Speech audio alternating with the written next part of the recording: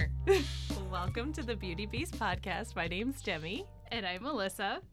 And I'm Katie, their special guest. Yes, we are so excited. So today we're going to be talking misclassification with Katie. Katie, why don't you introduce yourself? Hi, so I am one of Melissa's longtime clients, and I am also an accountant here in Coral Springs, Florida. We work with a lot of small business, sole proprietors, mostly in that S-Corp election range to just, help them ensure they are running their business correctly and that they're on track to get a profit. So that's a little summary of what I do. Katie's amazing. I absolutely love her. We've had many a business chat together, so I'm super excited for this. Yes, and I've eavesdropped in to the business chats when we're all working, so I know we're set up for success today. I know that you just touched on something that I think sometimes people aren't aware of, which is the S-Corp. So would you mind defining what an S-Corp is, just for anybody who's unfamiliar with that? For sure. Definitely. So an S-Corp is a type of business classification that you can either do as a partnership or a single member LLC, where your business goes from being taxed like a self-employed entrepreneur into more being taxed like a corporation, and that you do not get hit with the self-employment tax. So, but it's also the stipulation that you are also running more like a legit business, and you're taking an owner's paycheck, you are paying other employees, you are deducting your expenses in the correct way. So there's a lot. It's almost like a leveling up for business owners who take themselves from an LLC or a sole proprietor to an S-Corp. It's like, okay, now we're in big boy territory here. Right. Yes. Or unless you're like me and your accountant just tells you that you have different options and that's probably the better one, and you're just like, okay, we'll do the better one. Yeah, your accountant can be a really good guide because, being an S-Corp sounds like a great idea. You are taxed less, essentially. You can take an owner's paycheck, but there's a lot of stipulations that if the business owners are not ready to take that on, once you start paying a salary to yourself, you also have to pay the payroll taxes. Yes. So an accountant can kind of look at your net income and see if you're in a range where that tax benefit would be beneficial to you. For sure. Yeah, we switched over. We were, of course, an LLC when we first started. I don't want to say of course, but it was just kind of like the general assumption, that's usually the best fit. And I think when everybody starts business ownership and the smaller scale in the beginning, I think we all maybe just assume LLC is the way to go. Yeah. But as we started acquiring more stuff, we very quickly realized that we fit more into, I shouldn't say stuff, I guess more business stuff. Does that, if I put becoming business more in organized. Front of it? Right. Yeah. Then we very quickly realized that an S-Corp was a better fit for us, and then we did everything from there. And at this point, because of what we have going on, we do monthly, bookkeeping and accounting with our accountant. Great. But I know we started quarterly when we switched over to the S-Corp, because again, like you just touched on, there's a little bit more work involved. So Correct.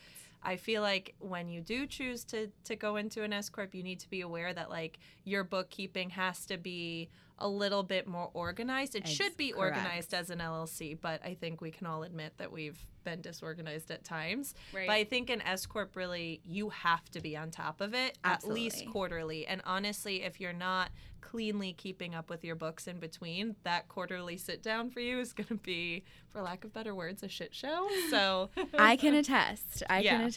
Yes, I have most of my clients on either monthly or quarterly arrangements. And yeah, anytime they see me less, it makes me a little nervous.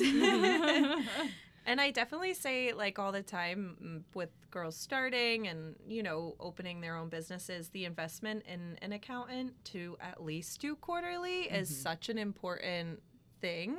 Or just to have an accountant to guide you in general. I mean, if you do the yearly accounting and you feel like you definitely have it, controlled for you to do yourself, then I think doing it yourself is great if you feel like you're in your comfort zone of doing it. But I always say that there's a reason that there's a professional in any line. So for sure. There's things that we don't see because our eyes aren't a set of eyes that are looking for certain things that like an accountant's set of eyes are looking for. So I do think once you start to see some success in your business, that knowing that that investment is going to come back like tenfold and you're going to benefit in the long run more is so important. Because when you clear off things from your plate that aren't in your wheelhouse of specialties, but you need it for your business, that's when I think you flourish and you grow your best. I can't agree with that more. That is a great message. Yeah. For sure. So we do want to talk to Katie about all things like setting up a business, but the main focus today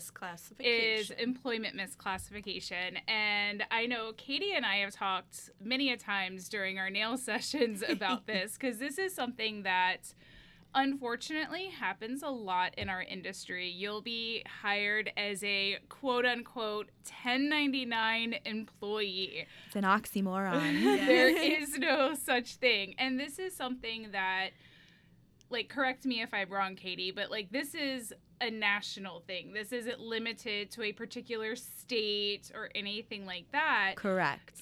This is in the eyes of the IRS. Correct. Who... It's the big man. When you're dealing with your money, you answer to them, so you don't want to fuck it up. Yeah, and I will add this, just to mention that the Inflation Reduction Act just passed yesterday of 2022. No idea what that is. And it included... I did see that. I can't tell you what it means, but I saw it. I can tell you the part that is going to matter to a lot of business owners. The IRS just got an influx of $80 billion into their budget, which they have said that they are going to use for tax enforcement. Oh. And they are coming after businesses. Mm-hmm. And so expect an increase in audits, expect an increase in inquiries, and I am putting all of my clients on notice that we are still going to make sure we're on our P's and Q's because... Yeah, I did read that a little bit, and I think that they're really buckling down too because they're trying to focus and hone in on that relief that had come during COVID. So side note, if you're sending flower emojis to your hairdresser for $400 balayage, that shit ain't gonna fly. Nope. Nobody spent $400 on flowers. Hey, I'm getting married and... Actually valid. Yeah. But if she's a florist, then hopefully she has an S Corp or an LLC. Exactly. Yeah. So there's definitely going to be more inquiry into just, into the 1099 subcontractors and exactly, how they're running their business and then also how their business will be operating with them. Yeah. Okay. So let's start off simple. What is the difference between a 1099 quote unquote employee and like an actual W-2 employee? Sure.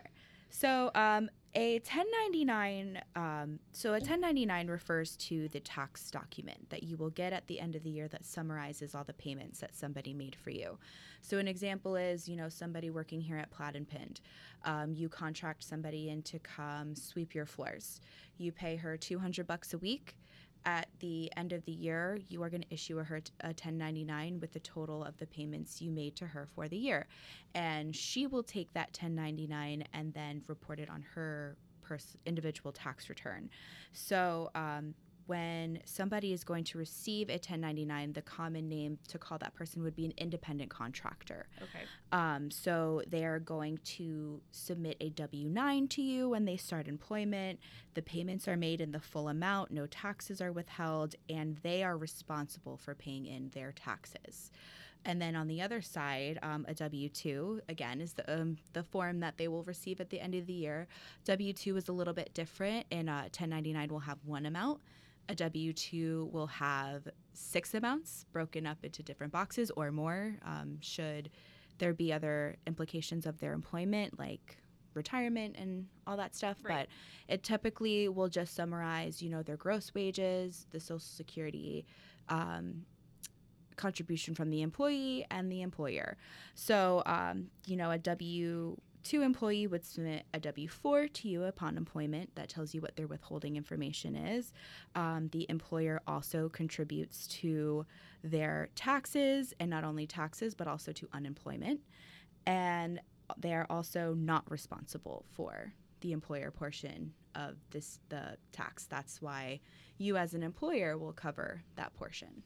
Gotcha. So essentially the difference is somebody who is a 1099 has nothing taken out. Correct. I don't know why I just said nothing. Nothing. Making all that dough. It's just due later. That's what I say. It's not that it's not due. It's just due later. Right. And if it wasn't due for you in the last few years, there's $80 million looking for you. Yeah. They funded it. They're coming. Yeah. Exactly. All right. I think that definitely, I think the cleanest way of like describing it from the perspective too of watching with like hairstylists, and I think this is a big thing, not just hairstylists, I think people in general that are 1099s, a lot of times when people don't understand what a 1099 is and they just started to work underneath that new title, there's always a panic that first tax season, because a lot of times I don't think people realize that you owe, because you've literally taken in only, nothing's been withheld. Now, you can do that with as a W-2 employee too. There is an option to not withhold taxes, but the standard is when you're a W-2, taxes are withheld, which normally would sign you up for a return at the end of the year, right? Mm-hmm. So I think that's like, I don't know if you experienced it, like with noticing people that would like transition into our industry.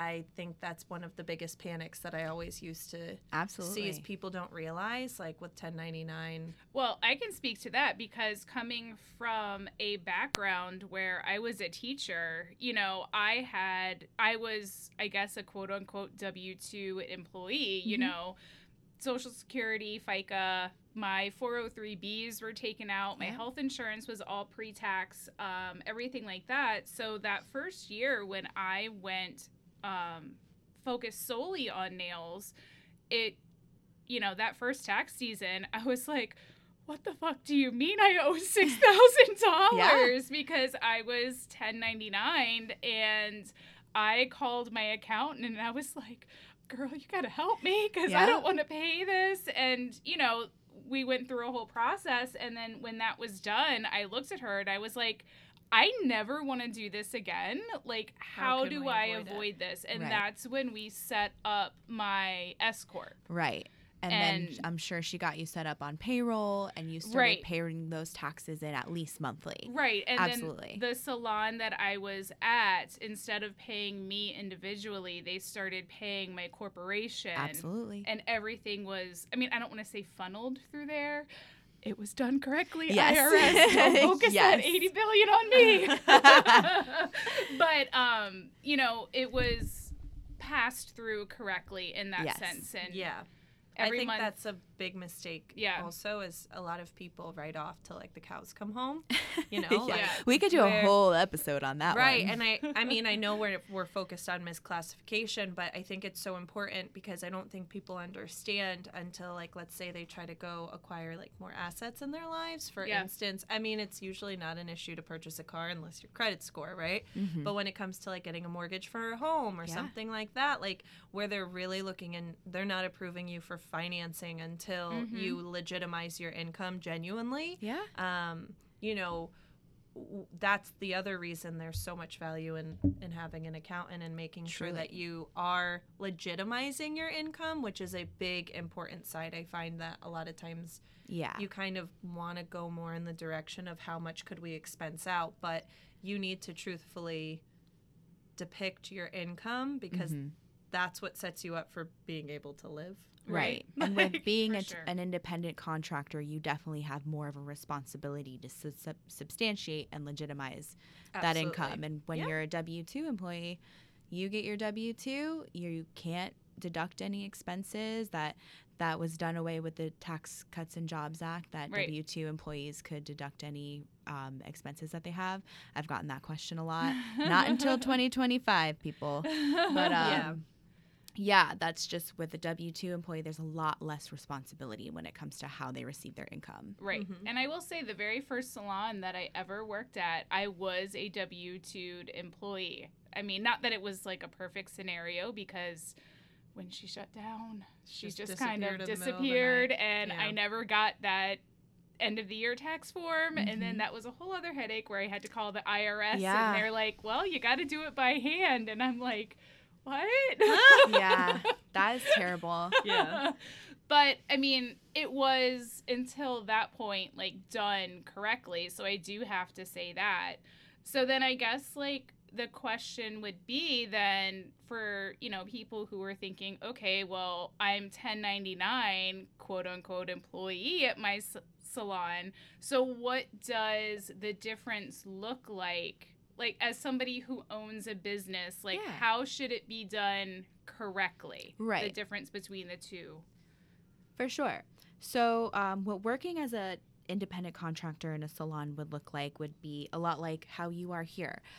You have your own equipment and your own supplies. You pay for all of your job expenses. You are paid on a project-by-project basis, means you only get paid when your clients pay you. You set your own work schedule. You can accept requests from outside sources. You're not required to kind of keep up with any appearance standards that the salon may have. No uniforms. You don't have to like put on makeup if you don't want to. And that's me. I write her up weekly. I would get in trouble for that. I don't wear makeup either. Thank God we don't have makeup anymore. You're not required to sign any kind of like non-competes or and you determine how your work is done. You don't have to do any company-specific training. You have a lot more autonomy in your creative process, let's say. When you're a W-2 employee, you have a lot less freedom. So you're going to use the supplies and the equipment of the employer. The employer is responsible for replacing all of this stuff for you or fixing anything. Your work schedule is determined by the employer. They can say, I need you at the salon from 9 to 5, and your clientele is determined by that employer. You're going to take who comes in, when they come in, when you're available. You can't typically go work other places. It's not looked very favorably upon if you go and work, go moonlight at another salon when you're working at one. They can require you to wear a uniform, and they can require you to adhere to certain trainings and policies. So it's just one is more you're doing your own thing, and the other is you're doing the employer's thing. Gotcha. Out of curiosity, too, so I know that we touched on, like, with what a W-2 employee would mean. It means nothing, Demi. Oh, wait, no, 1099. Yeah, my bad. Okay, like I'm stopping. I'm like, girl, have you not been listening? Who's the teacher here? I was going to say, I was not even that good at paying attention in school, and I am winning. I'm going to leave now. So for a W-2 employee, let's say, like, you're given a schedule. You have to be there, right? You're making commission. Should there be the expectation, because they're a W-2 employee and they're provided a schedule, that they are to meet, like, what a minimum wage salary would be? Absolutely. So that is one of the there's a few, costs and benefits of both of the arrangements, but one of the huge benefits of being a W-2 employee is that you have labor protections, and your employer is required to pay you at least minimum wage, and that includes any deductions they may give you. So if they say, I need you to buy your own uniform, so I'm going to take it from your pay, that deduction has to be above minimum wage. They cannot reduce you below minimum wage. So then if you are a commission employee, assuming that it's done correctly, W-2'd and everything like that. So typically in salons that I've worked at, it's been like a 50-50 split. Okay. So let's say I'm working 9 to 5 and I earn a 50-50 commission, but I only have one client for that day. So let's just say the service is $100. Right. So I made $50 that day. Should that employer then, like, make up for that minimum wage? Yes. Right. So they could almost do sort of like how restaurants do, where it's like, okay, if you only have this client, you'll make that commission split. But if you don't have clients, we'll pay you like the restaurant, whatever. Yes, exactly. So they have to find some way. Sorry, I keep kicking you. We have to find some way to make that wage that minimum wage, whether they, give you a bonus or some kind of stipend that helps break that. But if you were ever in a situation where you made more, then you're stuck with whatever you made. Right. They wouldn't have to enhance that, but they definitely have to, as a W-2 employee, you have to walk away with minimum wage each week. And I think that this opens up the conversation of, as far as like the salon industry is, the majority doesn't do it. No, yeah. It is like one of the strangest, like, I guess the word would be like enigma, but maybe, or I just wanted to use that word. It's unsure. But I think it's such a common misconception, a misunderstanding. And like, even for instance, like with the questions we were just asking, it's almost like, I don't know if your brain thinks about it, but it's like undoing everything we've kind of known about our industry of what the structure and the breakdown comes to. My experience, it was very eye-opening, and I learned a lot from when I went through the lawsuit that I did with the previous salon that I worked at. That's when I learned about the difference and the misclassification. I learned the hard way, and I know we touched on it a little bit in the non-compete episode, but it was very eye-opening to me. Just learning what rights you do have to protect yourself as a 1099 and what rights you are entitled to if you are an employee. And there's so much gray area in our industry and so much misunderstanding. Like, to be honest, I think a lot of salon owners, you know, including myself, can pull things from this, you know, episode and learn things, because it's a lot of stuff that we have been taught bad. Like through bad advice, you know what I'm saying? I mean, the big reason we do the rental style we do here is because of the hard lessons we learned from our lawsuit, and saying we wanted it to be a clean, you pay your weekly rent, that equals out, you know, at the end of the month to the monthly rent, but it's the same, you know, it comes out once a week. And to me, it just felt like there was no gray area in that sense there. Like, you know, we sometimes will share supplies, or like some of us will pick up one thing one week and then the next week somebody else will, if we like both use the same type of product, and we just decide to do that just to be economical. But when it gets to the nitty gritty of it, everybody owns their own business in our salon, and we really push that for multiple reasons, but financially, we want to run it legally. And I think, you know, there's only so much, you know, when you come into this industry about this particular area. You know, maybe when you go through beauty school, maybe there's a 1 week module on no. How long is it? 2 days? I mean, maybe it's zero, so 0 hours. There's not been a lot of when there's a way that things have been done for so long, and you have all these people coming into this industry, you know, wanting to impress people, wanting to make a name for themselves, not wanting to rock any boats, they will go into these kind of agreements kind of unwittingly, thinking the person who hired them has their best interests at heart and knows what they're doing. Maybe it's someone who's been in the industry for a long time, and you just don't know what you don't know. So that's why it's important that, you know, something, and that's why this is amazing that you ladies are doing this, that somebody might need to hear this and go, oh my God, I am, you know, responsible for this tax burden that is supposed to, you know, my employer gets to write off all my expenses. They get to control when I'm here. They get to control my clients. They get to control who I go work for. And I don't get anything. They don't pay my 7.65% of my FICA. No, that's not right. That needs to be rectified, because if you are an independent contractor, you deserve to reap the benefits of being that independent contractor. And I think it's so, like, important what Demi was saying too, like the salon, like the beauty industry operates in this gray area. But there is no gray area when you look at what the IRS is saying. Like, they have defined it. It's black and white. And the beauty industry has just made this non-existing gray area. When you really look at it, it's like, oh shit, like, I didn't have any clients today, but I was at work from 9 to 5 and I made $0. And that's illegal. Unacceptable. Totally. That's not how it's supposed to work. And these protections are in place, which is why, like what I just said, when you're at work and you have 0 clients, like, you're a 1099 quote unquote employee because it benefits your employer. Exactly. It is not benefiting the worker, and that is such an injustice. Exactly. So, whether knowingly or unknowingly that these business owners are doing this, it's important that the people who are involved at least know what their steps are and what they can do to make it right.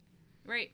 I think it's very important, even on the employer side, like the salon owner side of things, I think that these warning signs or I don't want to say warning signs, but these conversations, like there's a lot of protection that it offers from the side of being the business owner too. Because listen, if you figure out a great system and you're choosing to do, a commission split and you say, I'm going to W-2 my stylist and my nail artist, you then do have a little bit more control of your brand. Like if you're really pushing your salon. Like for us, our brand is pushing a co-working space, so it's a little bit different. But I think for a salon really wanting to push their name, their business first and foremost, I think it helps you alleviate gray area, and it helps you not have to have so many hard conversations of people not understanding when you're able to say, you're an employee, these are the expectations we have, and that's it from there, you know?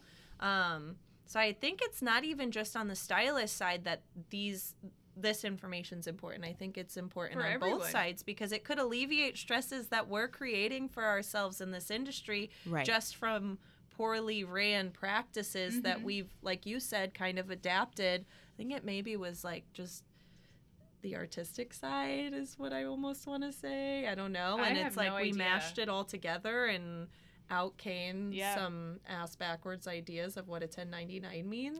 But it's true because, listen, from hearing this episode, not just this episode, but doing your own research and figuring out, as a 1099, what can a salon really tell me that I need to do, right? And I might be in a salon setting that's telling me I have to wear, I don't know, the standard is usually all black, right? Yeah. So I have to wear all black. I can't wear jeans. I can't wear sneakers, whatever it may be, right? And then, I have to be here a certain amount of evenings, or I can't be blocking out in the middle of my day every day, or I can't do this, I can't do that. Well, what happens when I start to learn and I figure out you can't tell me any of that? Right. It's going to change the dynamic in the salon. Absolutely. Because then at that point, I'm not going to respect you anymore. If I learn these things, then now I'm for lack of better words, fuck you. If I want to wear jeans, I'm wearing them today. Right. And that's your right as a business owner. When you create your own business owner and your own business entity and you're operating under that is whatever you want it to be. Right. So when those employers want that control, they have to, it takes something to get something. Yeah. If you want the dedication and the participation and the control over these people that you want, you have to give them what your responsibility as an employer is. Absolutely. And if you don't, well, then you have to let them operate how they want to as their own business owner. Right. So you have to choose what it is you're actually looking to design in your salon. I have one other question, if you could break this down too. I know we're going a little rogue here. You're fine. So could you describe, I guess, what you picking up your paycheck, to be the simplest version of it? What should it look like as a 1099? Should I be picking up the same type of paycheck as if I was a W-2? Should the salon be handing me a check, or should I be collecting, my income from my clients and then paying you that commission out as a 1099? If that makes sense. So it kind of depends on whatever arrangement you get into prior to going into it. So I always express the importance of contracts and agreements before anybody goes into anything. And, some salons may have that model where it's all right, we're going to collect all the income for the clients, but you as the contractor can say, okay, you can collect the income for it, and whatever you decide that to be can be what it can be, but you are going to pay me this much of that. You can say, this is my rate, and whatever agreement you come to of biweekly payouts, monthly payouts, quarterly payouts, whatever that is, as long as the salon honors the amount and the rate that you are requesting as that contractor, that is the agreement that you make. Gotcha. So as long as they meet that, then they're holding up their end of the bargain to you. So let's say there's no contract, right? Because there's usually no contract. Right. That's just where we get into slippery territory. So there's no contract. I'm a 1099. Can I walk in one day and be like, listen, I need my paycheck today? Yeah, if there's no agreement and you have worked, and I would be I'm over careful here with causing crises. I would be careful like, with terminology. For your money. Yeah, I would be careful with terminology because paycheck insinuates that it's payroll. Yeah. Right. So payroll is typically handled in a biweekly fashion. That's usually, some employers will do weekly, but for W-2 employees, payroll is typically biweekly. So you will always get at least what you made in the past 2 weeks. But when you're a contractor, unless you have a contract, there is no stipulation on when that employer or when that person who hired you needs to pay you. So you can go in and ask for it, and if they're a nice person, they may give it to you, but they also may not.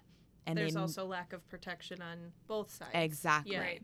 Exactly. So if you're a 1099 contractor and you just start working with someone on good faith and they stop paying you, well, then now you don't have the recourse that an employee would have in that situation, where they can contact the Department of Labor. You would have to handle it almost like a business would, and you'd have to send them to collections. You would have to go that route. So it's just, you have more clout as an employee if you're looking to collect wages. But if you're a contractor with no contract and you're going on good faith, the seat of your pants. Yeah, you're at a lot higher risk to have a lot more difficulty getting your money. Gotcha. Okay. Yeah. Interesting. So, I know we've thrown around the word misclassification a lot. So, can you explain to us what misclassification really means? Yeah. So there's 3 common misconceptions in the beauty industry. There's no such thing as a 1099 employee. We covered that from the beginning. Thank you. The worker is either employed or they're self-employed. They're either an employee or an independent contractor. You can have hybrid agreements where, part of your time is spent as an employee and part of your time is spent as an independent contractor. But it's really important to have documentations that stipulate the difference in those agreements. True subcontractors in salons are pretty rare. In a situation like you guys have, obviously you guys are all subcontractors. I would even say you almost have a co-working space where you guys just all coexist and kind of share rent. Right. You have your own businesses. You have your own autonomy. If Melissa's like, Demi, I am sick and I can't come for the next week, you are not going to punish her in any way. Right. Melissa's clients are going to come yelling at you. So this is like a environment where you can see there's clear subcontractor agreements going on. But, in most salons I've been to most of my life, it's like a assembly line almost. You walk in, you go to the person who's available, they take care of you, that kind of thing. So those are all employees. When you see those salons that they get there at the same time, they leave at the same time, they take any client that walks in, that's an employee. And a salon, the third misconception is that salon owners are not general contractors just for owning a business. General contractors are typically contracted by a business to hire other employees. So if the salon itself is the business owner, they are contracting you or employing you depending on what the arrangement is and what they want you to do. So there is actually a 20-factor test from the IRS that anybody who may be suspecting they are misclassified can look at, and it goes over a lot of questions to ask yourself. And I actually brought it here for all of us to look at. Okay, and you'll have to send me the link so I can link it in if you wanted to just take notes. a quick peek. Oh my, Just for you, so you guys know, Katie brought us handouts. That's just the accountant in me. Katie's the teacher, not me. So it's 3 pages long, so it's very extensive, front and back. Oh my gosh. And we won't read through it, obviously, but I think just at a quick glance of it, you can see that based on what we know about typical salon arrangements, that most salon workers are employees.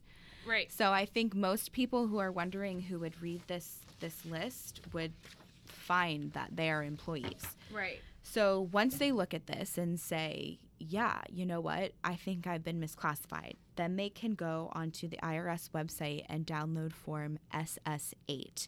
So this is a form that they can submit to the IRS that basically it asks all these same questions in the 20-factor test. It's a little bit extensive, but once you submit it, it will open up an inquiry with the IRS into the employer.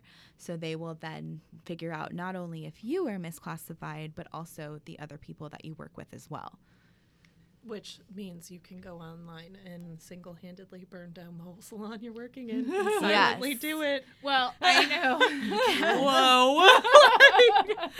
And we're laughing, but I mean, it's not funny, but this is how, you can protect yourself. Absolutely. I mean, I would love to get a person from the IRS and be like, have you done this? Give me all the insight. Like, give me details. Yeah, we need to find someone who's done one of these. I do know, like, some of the former people that I used to work at one of the salons that I worked at previously, that they did this, that they reported that salon because they were misclassified.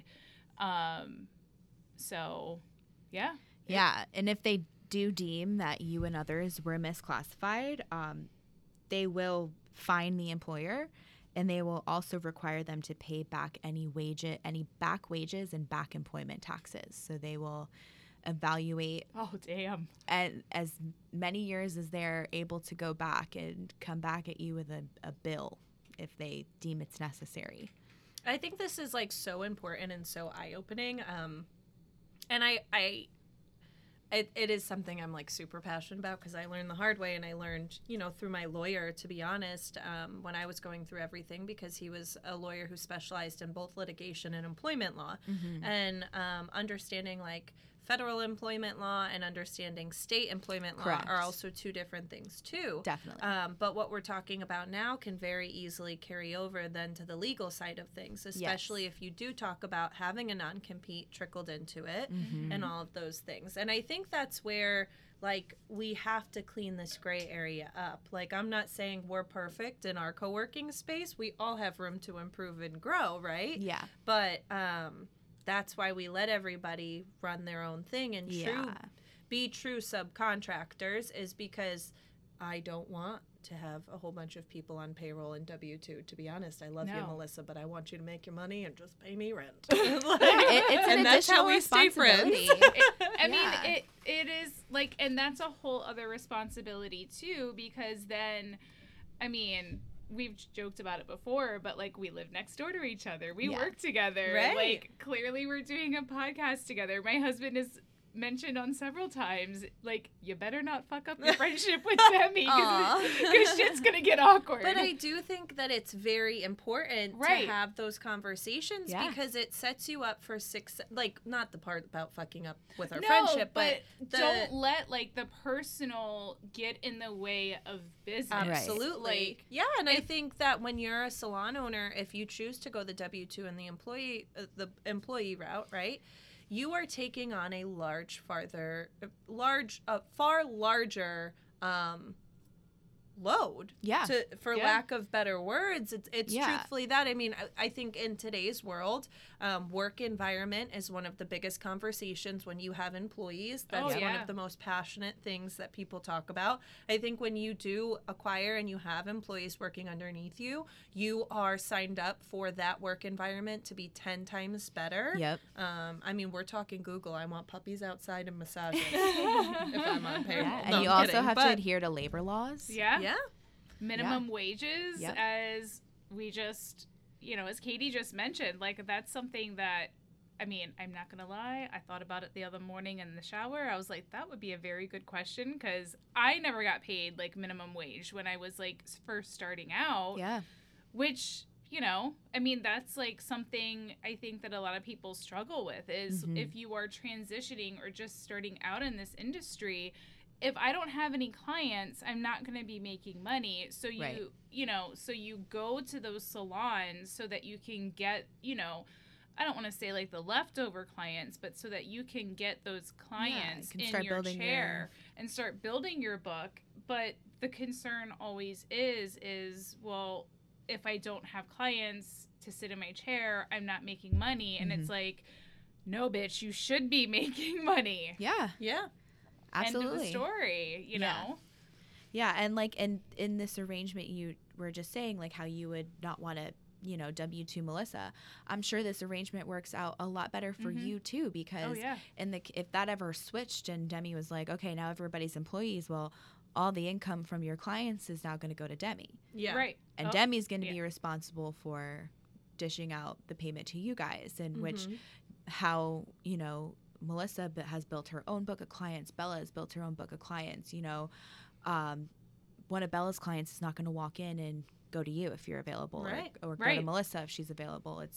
It's so different. So the dynamic that you have set up here is actually, you know, beneficial to both of you guys, and that's what makes it work so well.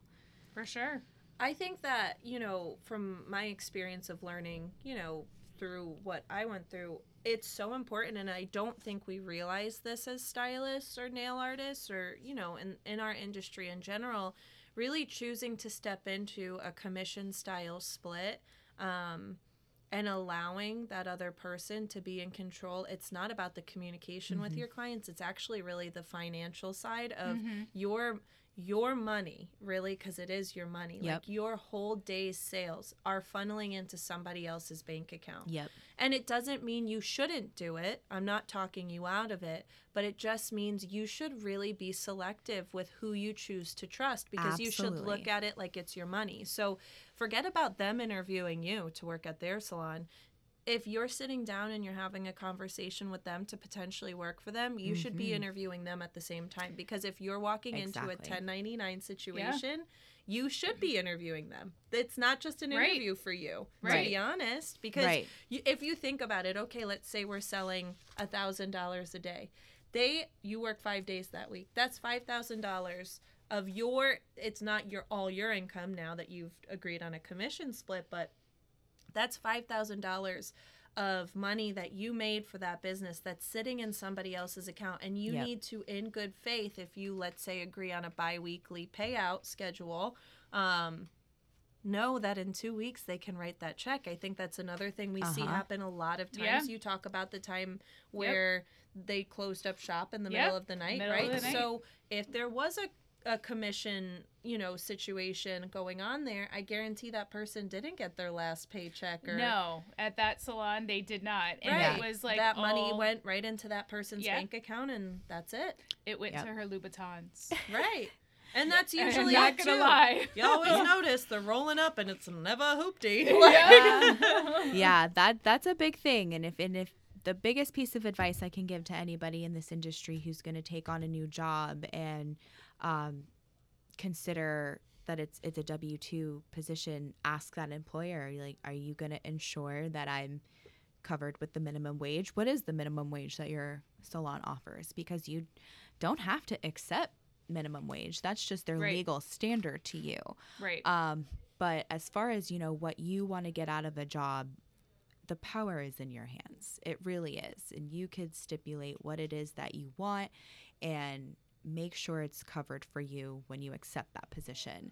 Because the biggest thing that messes people up is going into it without that agreement, because then there's nothing to hold anybody accountable for. So what would you say are, I mean, I know you're in accounting and not necessarily like the salon world, but like some very basic red flags that people should look out for? Like they're going for They're just out of beauty school. This is the first salon interview. They're super stoked. They just want to be doing either hair or nails or lashes or whatever. Like, what are some things that they should, like some red flags in general that they should look out for? Yeah, well, they should definitely look for correlations between what the person offering the position is saying to them and what they see in the salon. If they're talking to them about this independent contractor agreement and, you know, this is how you're going to get paid and this is when I want to see you in here, and they look around the salon and they see women in uniforms and kind of an assembly line style of taking in the clients, and they don't see that connection with, well, you have independent contractors, you want to hire me as an independent contractor, but it doesn't look like you're treating them like independent contractors, that would definitely be a red flag to address with that employer and ask them, you know. But I will say that if you start to get into this territory with an employer, it might be something they push back on you on. Right. It's going to be a red flag for them, exactly, because they're, you know. Because you're educating You're a person yourself. with information. Yeah. And that's people who do this kind of insidiously rely on the people not having the information. So kind of look at their reaction to that when you start asking them those questions. Are they getting offended? Are they getting defensive? Or are they simply calmly explaining to you why they have things set up, how they have them set up, how they will protect you, and how they will keep up their end of the bargain that you want to get out of the relationship? Well, then that's certainly fine, because at the end of the day, whatever position that you accept, you know, I'm not here to say that either one is bad. I'm not here to say that either one could be wrong for you. Right. I just want to make sure that whatever somebody agrees to is right for them, and they are fully, I guess, enjoying the benefits of what that classification means to them. Because anytime it's not for you, you know, you're just not going to, it's going to build resentment with your employer. You're going to build a bad taste in your mouth, and it's going to lead to a possibly financially costly and, you know, emotionally draining experience for you. Yeah. Yeah, for sure. Yeah, because, you know, you could be missing out on money that if you had just gone to another person, that they would have happily gave you the right agreement for, the right position for. So be choosy. Yeah. Be choosy. Definitely be choosy. Be curious. Mm-hmm. Don't be afraid to interview the person who's interviewing you, because for sure. You need to know just as much about them as they need to know about you. Yeah.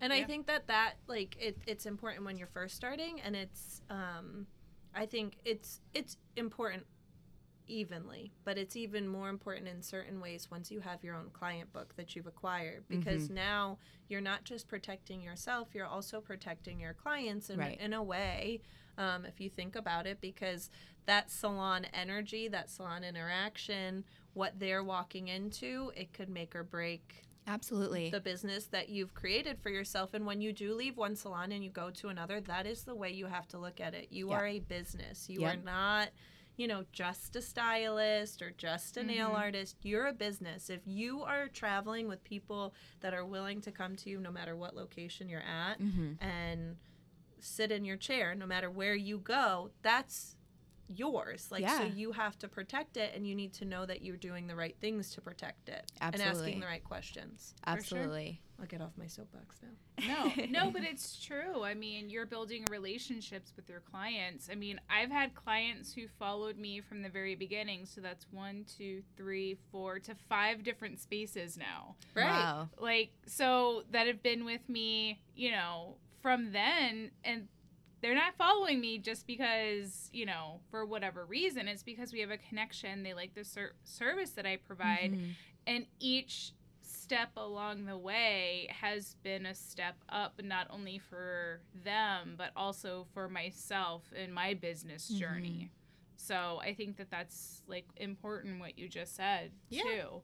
And I think have the confidence, too, because that's the other thing. I think that a lot of times we feel like, for some reason, like, you hear people in maybe other industries, like, they're not scared to barter for their salaries or the interviewing process is a little more two-sided after you get maybe past the first introduction of really getting to the nitty-gritty and saying like, well, unless you match my benefits and, I don't know, you're surpassing what I'm making with this company by X amount of dollars, I'm not going to make the jump to you or this or that. We need to start to click into that same mode when it comes to this industry too, because you have value in yourself. So if I'm going and sitting down with somebody and they're starting to tell me the warning signs that I'm A, going to be misclassified, B, they may be commission splitting you and taking a shit ton from you. Don't be scared. You have value. There's a reason that they want you to come sit in that salon and work, right? And it's because you are already making money. So it's a guaranteed check for them too. Right. So you have to remember there's value with you. It doesn't mean you have to be disrespectful, but don't be scared to ask those questions because you're entering a room that you belong in. Absolutely. Right? Got to be your own advocate. in any room that you feel you want to be in. I should say that, by the way, because I believe in breaking rules. But and what keep in mind, this isn't a lot to ask for. This is the bare minimum. Right. This is the bare minimum legal standard of any employer. So if they want you to be an employee, they gotta treat you like an employee. Right, for sure. So if somebody feels like they have been misclassified or something is sketchy, definitely do like the 20-factor thing test. Yeah, the 20-factor test, Form SS8. But I mean, and then also, I mean, from the accountant perspective, like if somebody reached out to you and was like, this is my situation, I don't know what to do, like what could they, like, I guess like what advice, where would you go from like your point of view as an accountant? I get what you're saying. Just read my mind, Katie. I got it. Answer my questions. Yeah, I think what I primarily see as an accountant is W-2 people who are supposed to be W-2 employees being paid as contractors. Right. So they'll come to me at the end of the year and they will tell me, oh yeah, I'm going to send you my W-2. And then I open up the document and it's a 1099 NEC. So I then have to explain the difference to them of what that is and tell them that no taxes have been paid in for them over the year.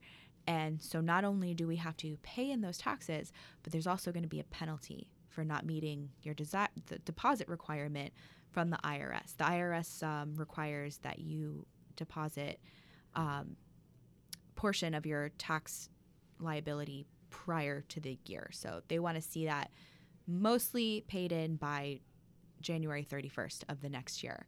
So if you get into tax season, it's February, March, and you haven't paid in anything, there will be a penalty associated with that.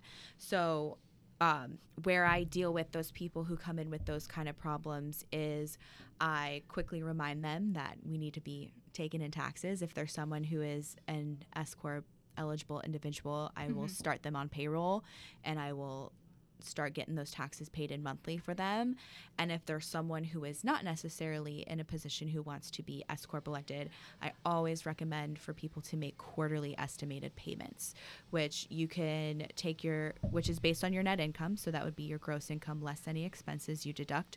Take that amount and at the very least, at least make an estimated payment of 15.3% of that each quarter, because that will cover at the very least your self-employment tax. Right. Yeah. So if you owe anything over that for having a profit, you'll just have to owe whatever that additional amount is and usually avoid those penalties. And if you owe less than what you end up estimating, you get it back in a refund.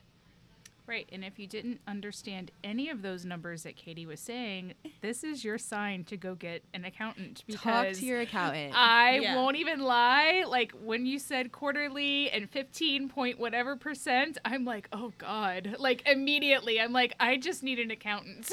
Yeah. So one thing that is very important for independent contractors to really hone in and understand and just grind into every bone of their body is that you are responsible for that employer portion of the FICA that you are not receiving when you are not a W-2 employee. Right. So every American is responsible for 7.65% of FICA taxes. Now, when you're a W-2, the employer covers up that next 7.65%. But when you are self-employed, they require you to make up that additional. So the total goes from being 7.65 to 15.3. It just doubles your tax liability on that sense. So quarterly payments are due in January, April, and June, and September. And you can just look, if you're doing your monthly bookkeeping like Demi and Melissa, you will know exactly what. I should say Julian does it. We divide and Julian. Conquer. Yeah. Anybody, whoever is doing your monthly or quarterly bookkeeping should be able to give you an idea of what your net income is for those periods. And you can make your payment based on at least 15% or more of that. Your tax preparer can also give you an estimated payment amount based on your books, or your prior year tax return will also estimate payments for you. So pretty much the surefire way to always avoid penalties is just going with the estimated payments that the IRS stipulates for you. Sometimes they may be too much in the following year if you're not expecting to make as much as you did in the prior year. So it's always okay to modify those if you need to, but that's the surefire way, just going with what they say. And listening to your accountant, because remember, there's $80 million back in the IRS now. 80 billion. Billion. Sorry, B. the B. $1 billion. Yeah, they're going to get their Dr. Evil on. 88 or 8 or something. A lot. That just made my butthole clench. I know, right? Mine too. Not even gonna lie. Mine too. I know. The word audit is, I think, the word nobody wants to ever hear. No. Let's all knock on wood together. Knocking on the wood. Yeah. Theo was here, he'd be barking. Seriously. Yeah, and just make sure, you are handling your books the right way. Get a tax preparer, get an accountant, even if they just review you quarterly and just give you a thumbs up. It's better peace of mind than just winging it. I totally agree. Absolutely. And I always say it, like, I've learned the hard way from being disorganized, and when you start to have those questions answered that are in that gray area for you, it alleviates stress that you didn't even know was stressing 100%. you. Like, it really does. Like, you think you're not stressed by it, and you're like, oh, whatever, I'll figure it out when tax season comes. But just knowing, like, when somebody asks you a question, you're like, honestly, my accountant handles my quarterly booking, whatever it may be, and be like, we don't really run it, whatever. But you can say it in confidence once you've invested. Oh, for sure. Right. It's a building your team. Yes. Building your support system as a business owner. You don't need to know all the intricate details of your profit and loss, but just having someone who does understand that for you goes such a long way. It does. So far, it does. Yeah. So awesome. So we definitely are going to have Katie back, because I know this episode, my brain is already spinning, like, especially with like the act that just passed. I feel like we're going to have to do our Venmo and whatever. Yes, I'd love to do that one. Like, all of our eyes just lit up like Christmas morning. I know. So I definitely think, it would be great to follow up that kind of goes more in depth into collecting payment, how to handle all of that. So that'll be in a coming episode for sure. We'll definitely be sure to get this 20-factor test posted. Hopefully we can do it on Instagram too, and we can link it. We can send it to that would be awesome. Yeah, so people can review. And of course, as always, we are always here for questions or messages, either to the Beauty Beast podcast or our email. Yeah, which is the beautybeastpodcast@gmail.com. And Katie, why don't you shout out your Instagram too? Yeah, so you can find me on Instagram at Katie Gallo_group. So that's KATIEGALLO_group, GROUP. Our company is the Gallo Group Incorporated.